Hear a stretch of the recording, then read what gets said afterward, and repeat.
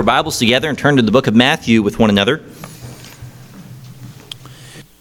Matthew chapter number 5. Matthew chapter 5. We have been going through together what has been called the Beatitudes, but also we understand it's Jesus' teaching and or that Sermon on the Mount. But we've entitled the subject for these messages, Becoming the Happiest Person on Earth. Becoming the happiest person on earth. How does one do that? How can we truly define someone who is that happiest person on earth? We've talked about in the past few weeks people that have been considered to be the happiest individual. Places to go that is the happiest, considered to be the happiest of all places. I was looking up yet another list of some of the most enjoyable things a person can do. Now, it doesn't take a lot to search this. You just put it in Google, right? And these are some things, okay? Give you 7 different things. Some of the most enjoyable things that a person can do. One of them is listening to an old song that you have memories attached to. That can be quite enjoyable. Finally buying that thing for which you have been saving for so long. Finally you got it, right? Maybe it's a new water heater or something, but still you got it, right? A message or email of salary being credited to your bank account. That's always a good feeling too, right? I've got paid today, right? Getting into a warm blanket on a cold winter day. That's a good, happy feeling when you know that you're nice and cozy under the blankets. Spending some time with good friends. It's always good for the heart, as they say. Watching a big game, Huskers game, right? Maybe playing or losing to Ireland or something like that, right? I'm just kidding. But watching a big game together, or I thought this one was a good one, or hugging a child. There's something about hugs from a child or smiles from a child that's just like, man, can you really just think of anything more enjoyable? But I tell you, truthfully, there is. And the Bible tells us of that blessed life. And we understand the entirety of the context. As we know, context determines the meaning. The entirety of the context of these beginning passages, verses in this passage of Scripture is God referencing that blessed life and or the Christian life, the life that is lived with Christ. But we see yet further that another layer of teaching is being taught by God, and we're not trying to recreate the text, but rather take Scripture for what it says and understand that this is what God is trying to teach us. We find Jesus not just speaking His own words as though He's written up some interesting outline, but in fact, He's actually quoting Scripture in much of this sermon which He's giving. And could I say to you, a message from the Word of God is not truly a message from God's Word if it does not include Scripture. If it's all simply containing the glow and the glamour of a speech. Now, I'm not against illustrations, by the way. Jesus was the master of illustrations, and there is power in a good illustration given. But the Word of God must be contained within. And we looked at that last week as we looked in verse number 5 last week of the meek that inherit the earth, in his quotation from Psalm 37, delighting ourselves also in the Lord, and He shall give thee the desires of thine heart. That happiness that is found in God is that happiness that is content with all that God desires for us to be and desires to do within our life. And if you'd like to go back and hear those messages, you can online. But we come to the verse this morning in verse number 6. The Word of God tells us in this verse, and I'll read it through the first time, and then we'll read it through together the second time. The Word of God says, "Blessed are they which do hunger and thirst after righteousness, for they shall be filled." Let's read it together. Ready, begin. "Blessed are they which do hunger and thirst after righteousness, for they shall be filled." Let's pray. Our Heavenly Gracious Father, we thank You for all that You do. We thank You for Your continual love, mercy, and grace. And we thank You as we've sung to You this morning. We've heard testimony of Your work this morning. We pray that now at this time that You would speak to our hearts, that You would bring our minds in focus. May we work to do just that ourselves. May we set aside the distractions. May we engage our hearts to what You would have for us. Lord, I pray that you'd give me the words to say. Help me to remain humble before you, that this is not what I have to say, but Lord, truly it is what your word says. And so, Lord, I pray that you would give me clarity of speech and of thought, and that you would bring to our understanding what you would have for us this morning. We pray all this now in Jesus' name. Amen.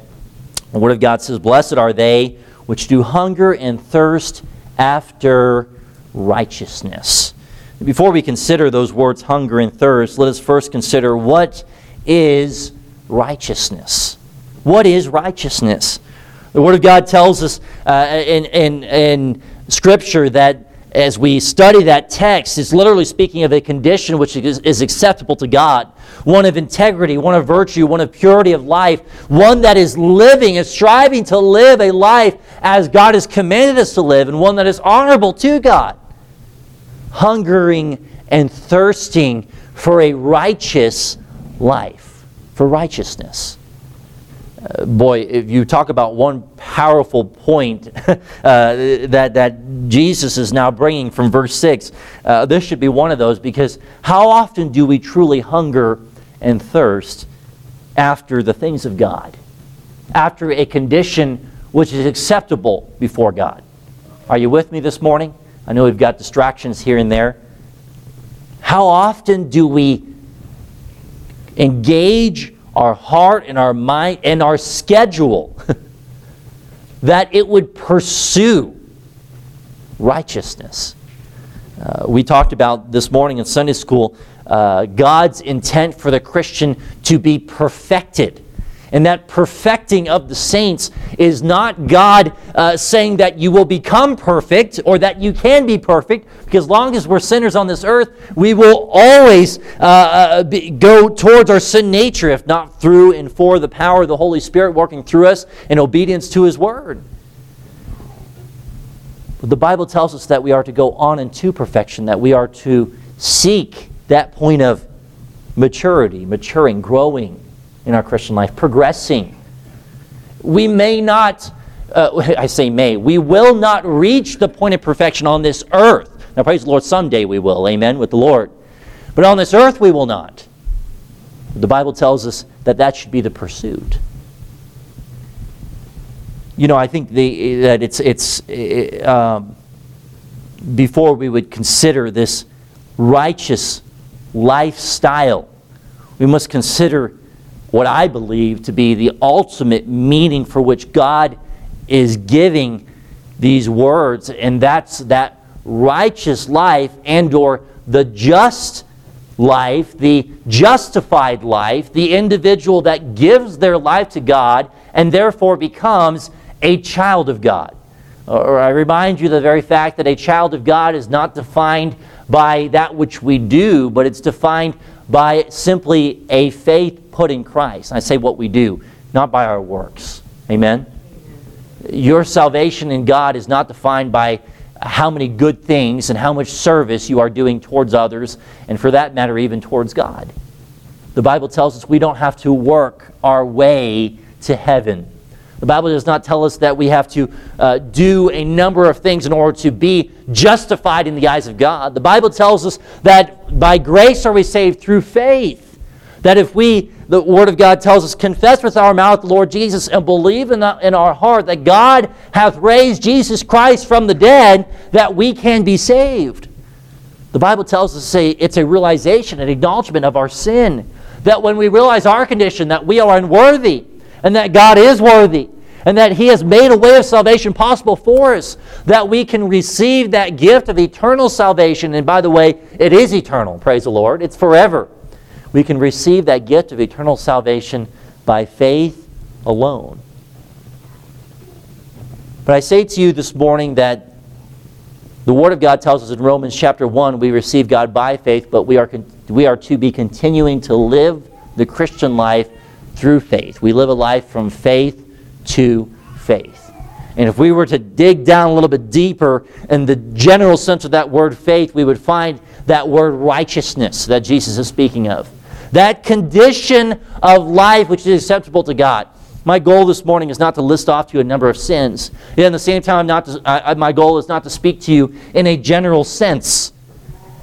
But let me say to you, if you are a child of God this morning, you know that which is acceptable before Him. Amen?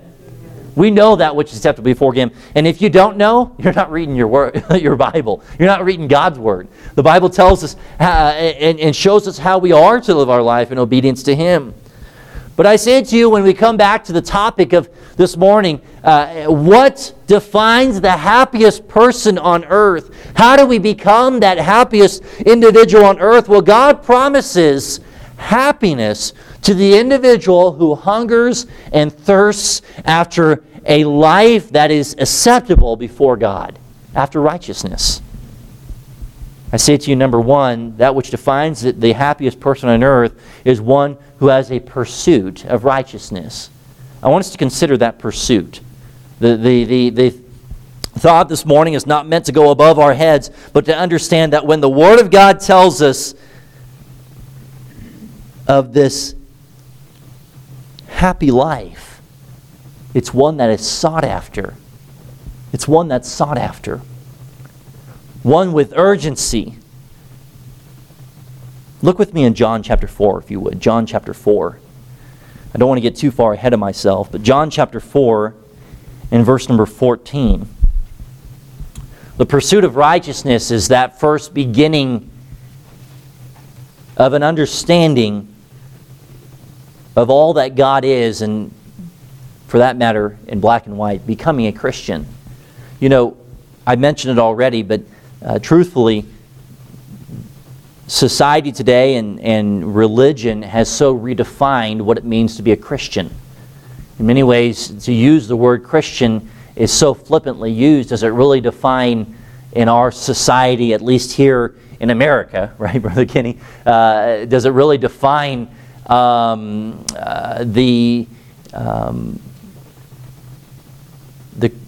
who God intends for us to be as His people? Anybody can say that they're a Christian. Anybody can tell you that you've become a Christian. But the Word of God is what defines for us what it means to receive Christ. And when Jesus is speaking here in Matthew chapter 5, I believe we see much of that reference as we find in John chapter 4 of that hunger and that thirst, that coming to a realization that you need Christ and therefore that you are a Christian. Let us understand this morning that if we are to have a pursuit for righteousness, we must first realize that we are, and we know without any doubt, that we are truly a Christian. That we are, without any doubt in our mind, going to spend all eternity with God in heaven. John 4, verse 14, "But whosoever drinketh of the water that I shall give him shall never thirst. But the water that I shall give him shall be in him a well of water springing up into everlasting life." You remember that woman at the well. When she heard of the water which Jesus spoke of, she desired to have it, but she was thinking of a literal physical thirst. I say to you this morning that society in itself manufactures our minds to think in such a way, for the non-Christian to think in such a way that I need to hunger and thirst and or pursue certain things in order to fulfill happiness in my life. But I say to you this morning that this pursuit of righteousness is one that is a pursuit for a true righteousness, a life with Christ, that eternal life. All of us are pursuing something, and you're here this morning, and maybe you're just hungry and thirsting for something. You don't know what you're looking for. Could I ask you this morning, have you received Christ? Do you know that if you were to die today that you would spend all eternity with Him? The Bible tells us there's that well that's springing up of everlasting life. Jesus speaks of Himself yet again in John chapter 6 as being the bread of life. One that if any man eat of this bread, he shall live forever. We see God as the one who gives to us that everlasting life, and we understand that pursuit of righteousness was the very time before you came to know Christ and you came to an understanding of who He is, and you came to an understanding of your sin and your need for Him.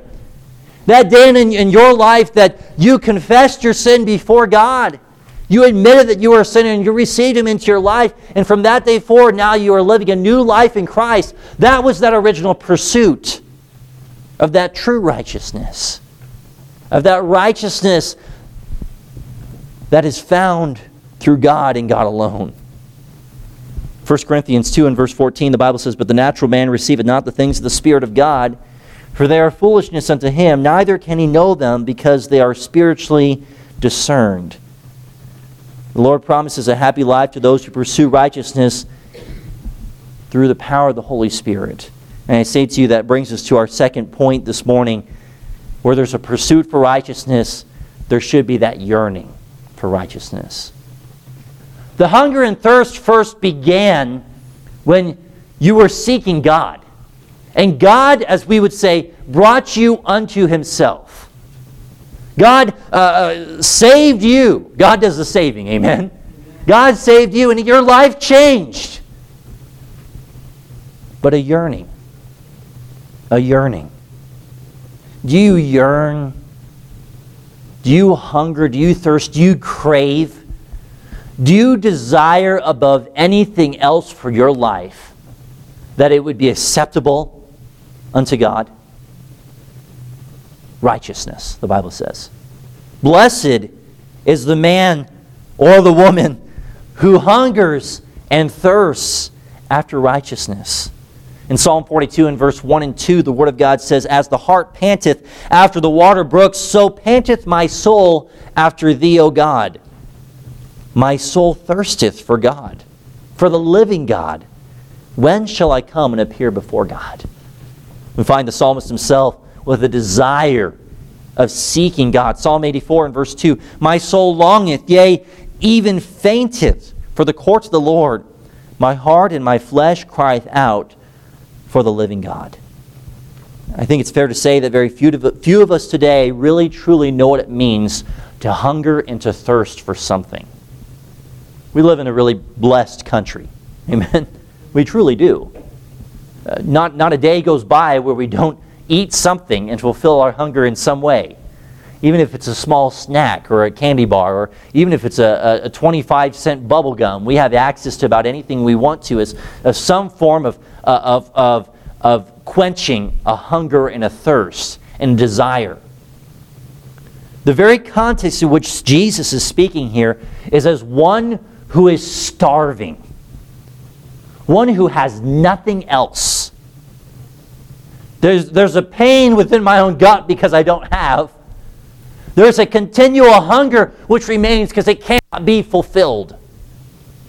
It's really, as you would study even the people of this time, and the way in which Jesus is using these words, He's speaking in reference to the very fact of the wages and the income of that which many would have received, if they even received some. Very likely some were servants and slaves that were hearing Jesus speak, and yet for all what income they did have, there was never truly a satisfaction to their physical stomach.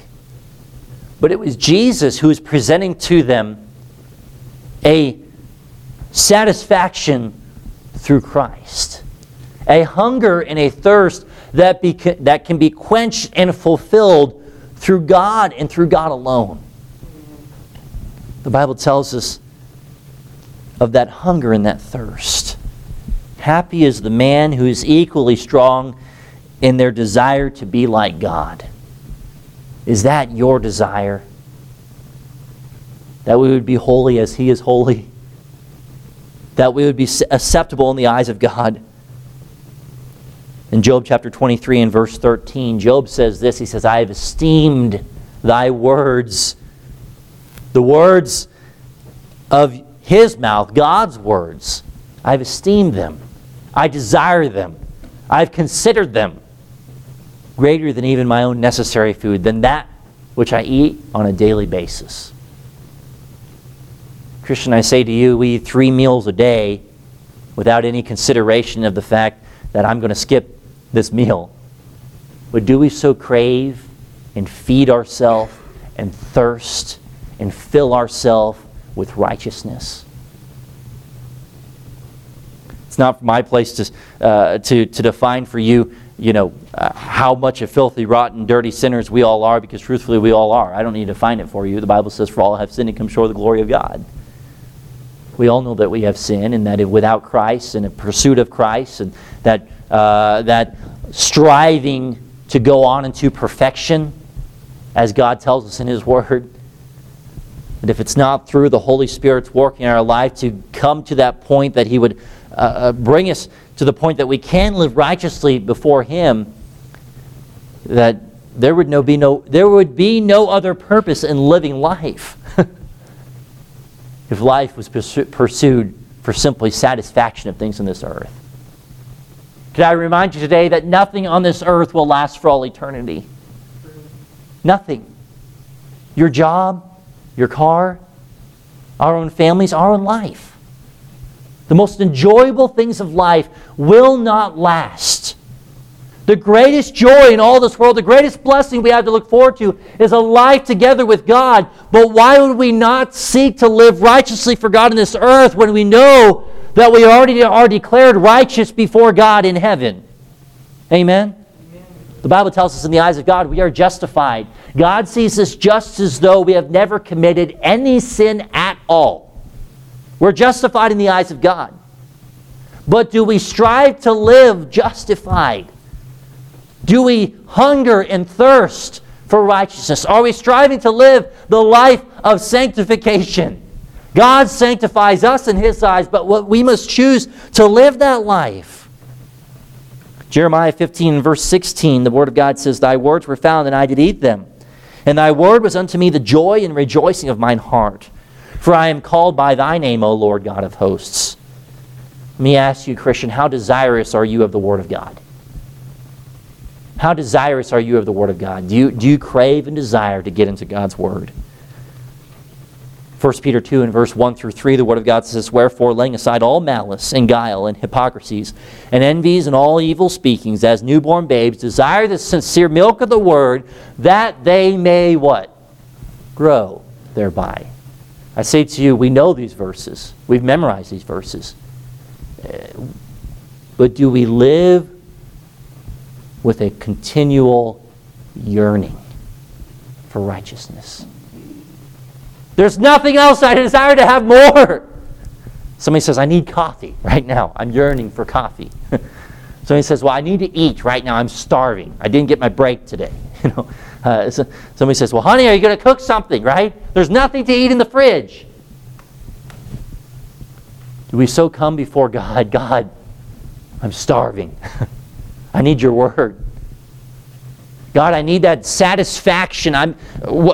That I would live for you today, to find a quenched thirst, to find a fulfilled hunger through an acceptable life before you."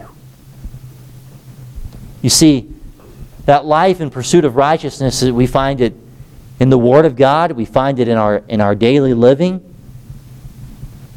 And I say to you again, that it's not that God is expecting perfection, but it's that our heart would so yearn. Listen to this, and I want you to hear it just for the sake of understanding what we're talking about here. David himself, you read in 1st, 2nd Samuel, 1st, 2nd Kings, of the life of David and becoming who we know him to be, the king. One of the greatest desires of David's heart was to build the temple. Now that never actually took place in David's life. He never was able to do it. But in 1 Kings chapter 8, verse 18, here's what the Word of God says. "And the Lord said unto David, my father, whereas it was in thine heart to build an house unto my name," listen to this, "thou didst well that it was in thine heart." That thou didst well that it was in thine heart. Let me ask you, Christian, is it in your heart that you so yearn for righteousness? The things of this earth will pass away. I'm not telling you to quit all of life. It's not me who's telling you. God tells us, do we hunger and thirst? Is our heart yearning for it? I say to you lastly, there should be a continuation in righteousness. In verse 6 of chapter 5, as we've already read, "Blessed are they which do hunger and thirst after righteousness, for they shall be filled." John 6 and verse 27, labor not for the meat which perisheth, but for that meat which endureth unto everlasting life, which the Son of Man shall give unto you. For him hath God the Father sealed. God emphasizes only one work and or labor that every follower, disciple of Christ is to do, and that's the work of faith. Matthew chapter 6 and verse 13, and lead us not into temptation, but deliver us from evil. For thine is the kingdom, and the power, and the glory forever. Amen. The righteous life, which is being spoken of here in Scripture, is one that's not living for any other desire, not seeking to fulfill any temptation, not making God, as we say, secondary, but not even giving God a number. He's simply before all things. The hunger, the thirst, the pursuit of righteousness. As I thought about this passage in my own life, I think about how easy it is to hunger and thirst for all those happy things. Life truly is enjoyable. Amen? There are some truly enjoyable things in life, satisfying things in life. There are some truly memorable things that we never want to forget about. And it is so of Satan to take the things of this world, even those good things, to convince us that this is the life worth living now. And that we're already declared righteous before God. So when we come to go to be together with Christ, well, we can live that righteous life then. Christian, what are we doing for Christ today in our own life? Are we yearning? I say to you, God is not looking for some achievement. It's easy for it to be taken in such a way that, well, pastors just expect me to do more and do this and do that. No. God is expecting us to have a right heart. And if we have a right heart, everything else will fall into place. Because out of the heart are the issues of life. Because out of the abundance of the heart the mouth speaketh. It's the heart that God's looking for to be acceptable before Him. It's too often that we fulfill the righteousness, the righteous life. We fulfill what is expected of us, but the heart condition is not what it should be. I just quoted it a moment ago. For out of the abundance of the heart the mouth speaketh. What is your life flowing, abundantly pouring out? It is so easy to sit in a church service and let it just be a service. And let it just be pastors preaching today, and then when I get home, then Mondays, I got a holiday, but Tuesday I go right back to work, and we just continue each day like the week was prior to that, without any hunger, without any thirst. I think Brother Kenny put it a very interesting way, but a very fair way. It's easy for someone like he or me to say, because in the very essence of the way, we get paid to do what we do. It's hard to do what you do, because you're already working. You're already doing something. But do we hunger and thirst for it? The Holy Spirit helps to be given, when given His rightful place, helps to bring us to that right heart before God. I think if we truly understood what it means to hunger and thirst, we'd be drawn to tears. We'd be begging. We'd be crying out. We'd be crying for help. We'd be scrounging. We'd be doing all we can to fulfill that hunger. And this is the context in which Jesus is writing. As the day in which you saw that you needed God, I say to you this morning, do you so desire God today? That where you once, there was that pursuit for Him, you found Him. Praise the Lord for that. Truthfully, Jesus found you, but you found Him. Is there a yearning? And if we're living that blessed, happy life as the happiest individual life, we're going to be continuing with a hunger and a thirst. That's why, truthfully, people would fast in Scripture. People do it today, but I wouldn't say it's quite as common by any means. It was that I'm going to allow my physical hunger to yearn in order and so that my spiritual hunger for God can increase. Because if there's one thing that we are always satisfying, doesn't matter what you like to do as a hobby, doesn't matter what you like to do as a family or whatever, we're always satisfying the stomach. But are we yearning, hungering, and thirsting after righteousness? Let's have every head bowed and every eye closed. I want to invite you, the invitation this morning, to come and talk with the Lord. Maybe God's spoken to your heart. I've said